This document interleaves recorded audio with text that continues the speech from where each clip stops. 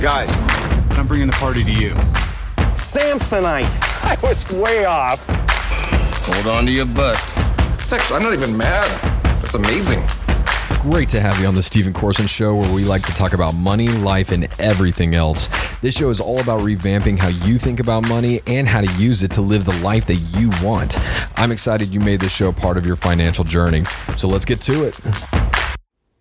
So this is one of my favorite times of the year because it is the week of Thanksgiving, and it's one of my favorite holidays because there's always so much delicious food. Everybody is normally bringing whatever their best dish is. So it's like, hey, you make the cornbread casserole the best, boom, that's your job. My wife makes these spicy sausage balls, mind-blowing. It's unbelievable. I got an aunt, and she brings the most perfectly whipped mashed potatoes ever. Guess what? I'm, hoarding a plate full of them. So this is one of my favorite times of the year. I get to be able to see a lot of my family. I don't get to see very often. We like to invite friends to this particular holiday as well. Hopefully you're all doing the same, planning a wonderful time with friends, family, people that you care about. And I also find this season or this specific week very ironic because here in America, the home of the heartbeat of capitalism, right? We have done a great job creating consumers. I mean, we are professional consumers, some of the best at it. Now, don't get me wrong. There's plenty of other cultures out there, like China and some others that, hey, they're heavy consumers too. But in America, I mean, it definitely, we're huge fans of it to the point that we have to, the day after Thanksgiving, and it even got to the point over the past couple of years to where it bled into Thanksgiving, that a shopping holiday called Black Friday ends up happening on the Friday after Thanksgiving, which is always on a Thursday. And like I said, for a long time there, pre-COVID, I think it was probably the last 5-6 years when it got really bad. Stores started bleeding their sales into Thursday afternoon. And I always really hated that because I would have family that would leave a little early to go try to get some deals. A lot of people are doing Christmas shopping and things like that and, trying to save some money. And I totally get that. And for those of you that may not know Black Friday, if you're in a different country listening, I have a couple, people in Europe and different things. And Black Friday, the name of it comes from the fact that this is normally when retail companies enter the black for the year, which is profitability. So normally up until this point, this is when they're breaking even. And then from this point on, for the rest of the holiday season to the end of the year, this is when they're really making their profit. So they want to really drive foot traffic into the stores, get you online to the point that as if Black Friday and shopping, extending those shopping deals to the weekend wasn't enough, then you had, stores like Amazon, who were primarily online, come in and say, okay, well, we're going to do Cyber Monday. So now it's just an entire weekend of deals and shopping and blah, blah, blah. And guess what? COVID stopped all that. A lot of stores this year, even if they wanted to do Black Friday sales, they don't have the inventory for it. They can't handle it. So I just went and, TVs normally get really cheap this year. We're about to move into a new house and I needed a new TV.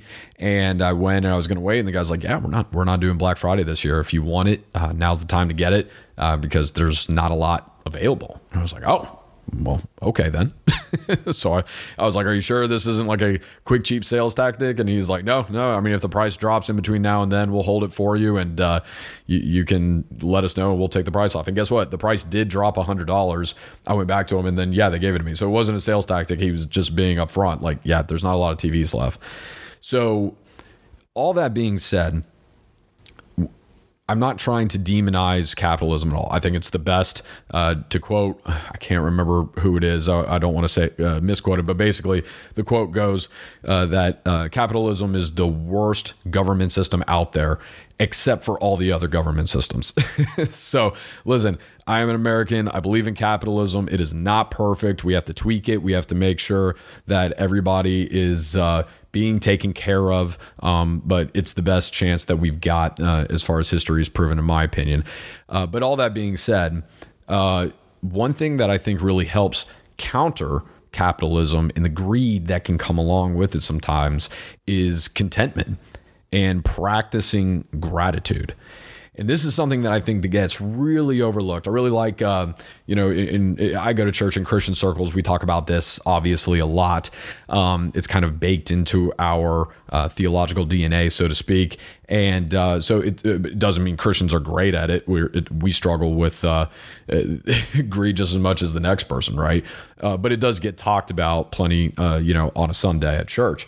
But I love Gary Vaynerchuk. He is huge on this. He's out there in the forefront with millions and millions of followers. And he's just like, listen, you've got to practice gratitude. And he hits it home. And I love that message because we just don't, we're not natural. We're not naturally built to just be like, oh, you know what? I have enough. I don't really need anything else. That does not come natural to most people. Now, not everybody struggles with, like greed and all these other things as everybody else does. It's different across the board. We all have our independent struggles. But at the end of the day, contentment and gratitude, they go hand in hand together. And I think it's something that if we don't have the mindset of taking a step back and looking at the things we have, I mean, I'm really looking at the things I have right now more than I normally ever would. I am packing up my house. This is the last episode, by the way, that will be recorded in this house. And I love this house. It was great. It was the second house that I ever built.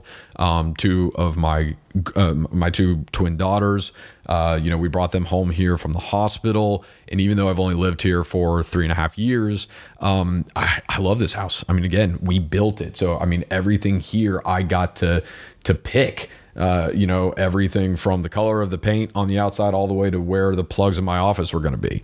So, I mean, this house we really customized for ourselves, and I'm sad to see it go. And as I have been packing up, I have boxes all over me. My office is a wreck.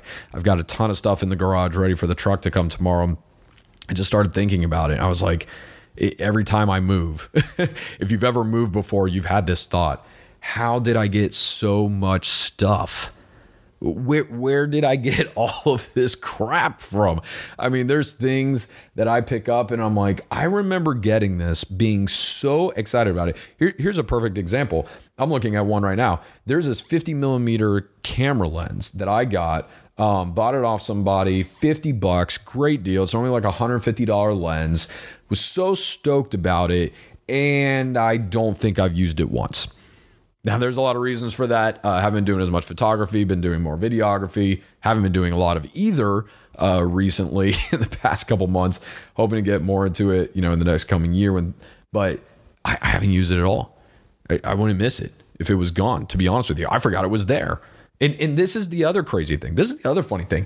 It's sitting on my desk. This wasn't like one of those items. I had plenty of items to where as I was going through the house and I was searching, or not searching, but emptying them out essentially, figuring out what goes in the trash and, what we're taking with us, all these other things. There were tons of things that I found that I was like, oh man, I didn't even know. I forgot about this. I found old Christmas gifts. Like Christmas gifts. I was like, wait, we have a blender? I've totally forgot we got a blender, and somehow I got put away in this closet. I completely forgot about it. So there's just a lot of different things like that were buried away in this house that we had. But for instance, this camera lens, that is a great lens. It's sitting right here in the open on a shelf, and I just forgot about it.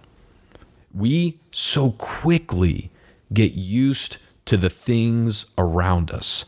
We so quickly, because we're human, okay? This is not a knock on anybody in particular, because guess what? We all do this, all right? This is built in our nature. We are so quick. I have two twin daughters. Guess what? They're already doing it. If they have toys, and they talk about this a lot in child psychology, and guess what? Dogs are actually the same way. We learned this from the dog trainer. But if you have toys that are laying out, if they don't get put away in like a chest or a tub somewhere or whatever the case is, some type of storage unit where it's kind of out of sight, and you just kind of randomly leave them lying around on the ground, it will become part of the environment very quickly to them instead of a toy. And then it will become boring and they will become uninterested in it very quickly.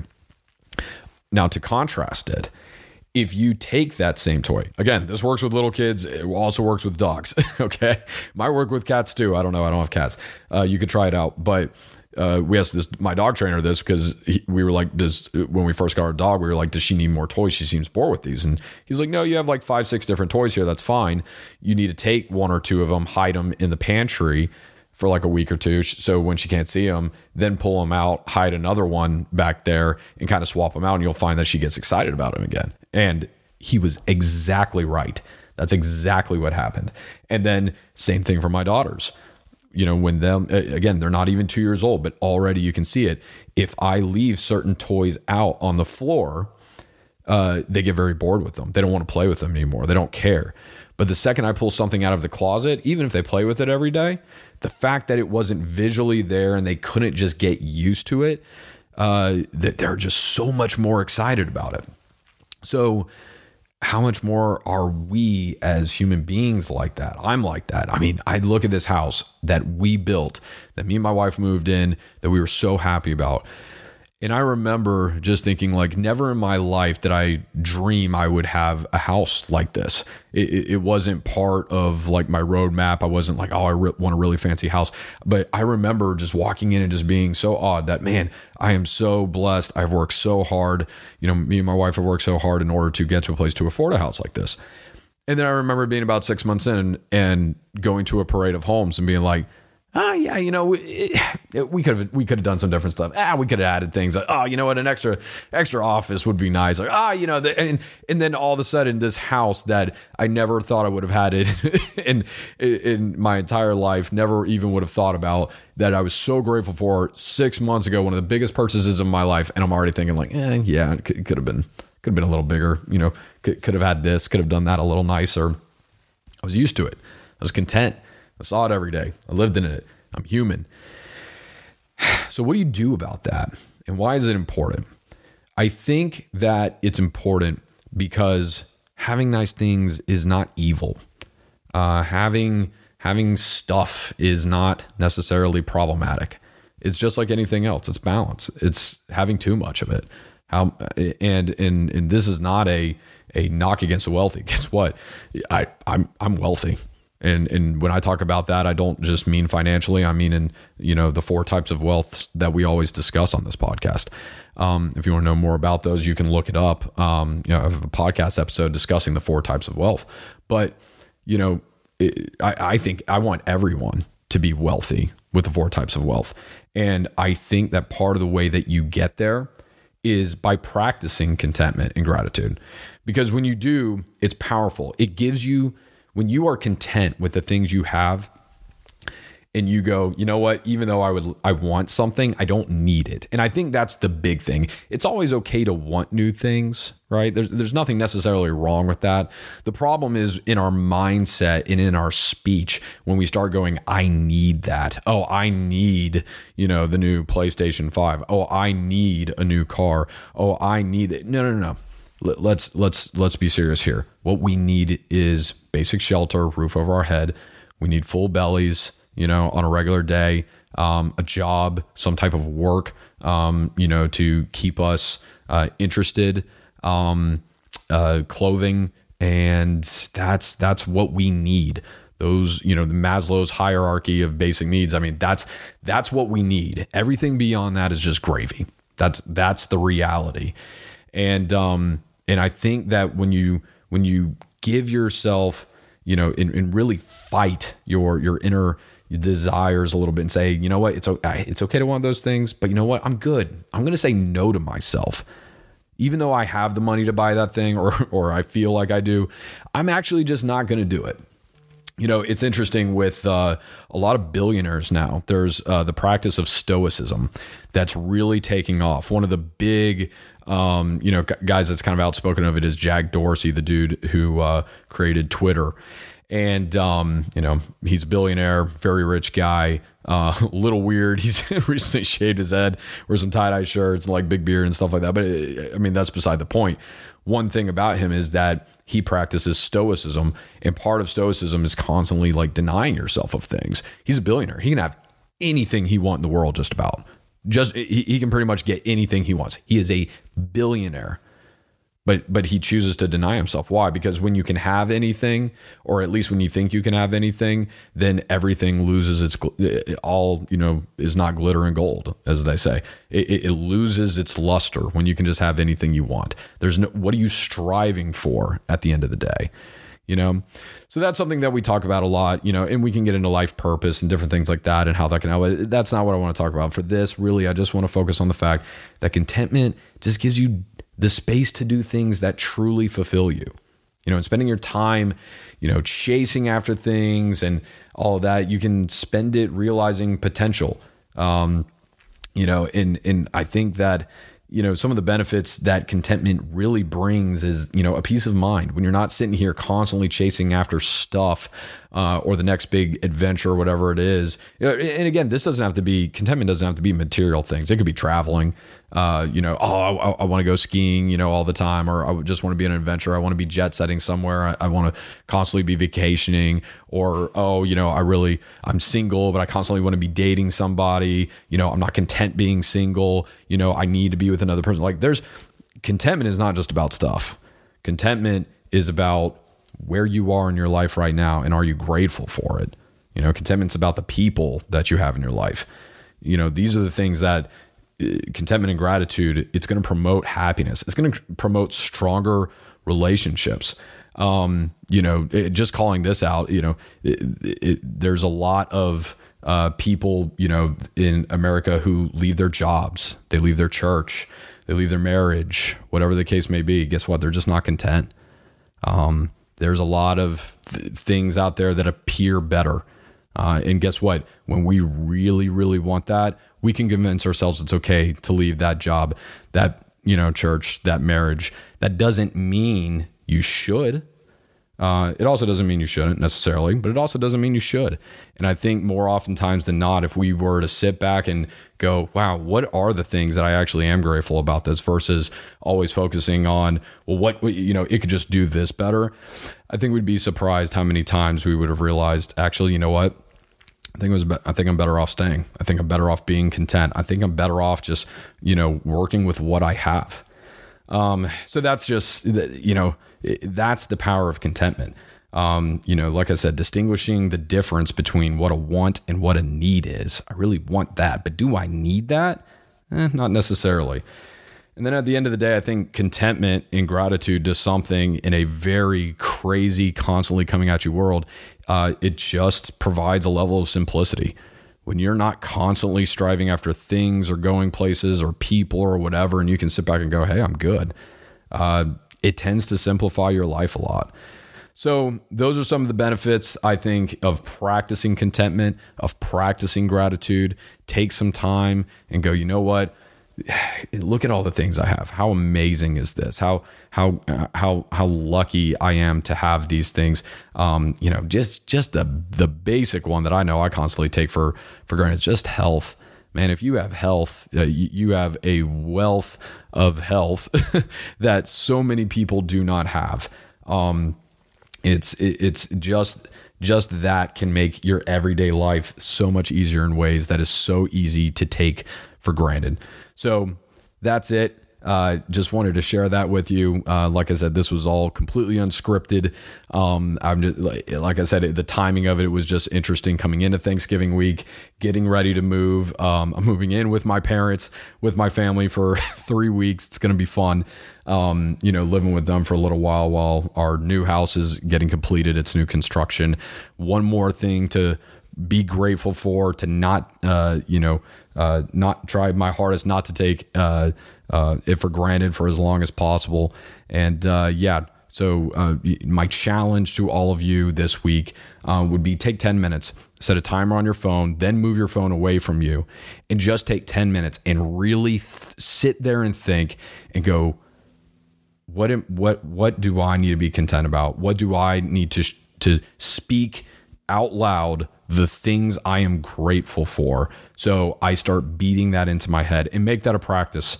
Make it a practice. If you have a family, talk to your kids, do it with them, make them practice that, lead by example, talk to your friends about it. Hey, what are you grateful for?